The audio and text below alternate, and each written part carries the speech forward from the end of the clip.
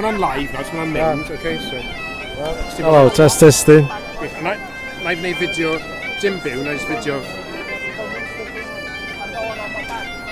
Cian, beth ti'n gobeithio gweld a chlywed heddiw heblaw bagpipes o... Timing. Just hwyliau da a pawb yn mwynhau'r diwrnod a bod o'n diwrnod i ddathlu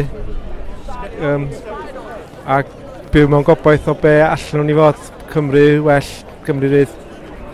Ti'n nawr yn ymgyrchydd, ti'n disgwyl pethau'n haws?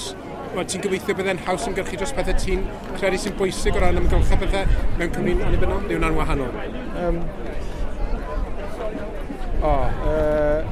Na, dwi'n yn haws, na, dwi'n meddwl.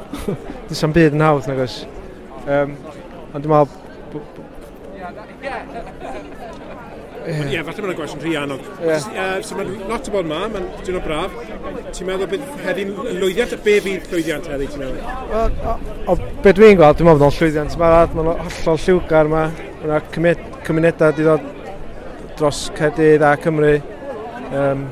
Cymunedau Kurdistan a Somaliland hefyd sy'n dathlu Independence Day nhw ar y 9fed wsos heddiw.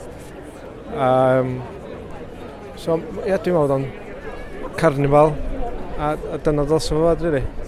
Diolch yn fawr, ti'n mynd gwerthrogi yna. Sori, jyst glanio. Ni,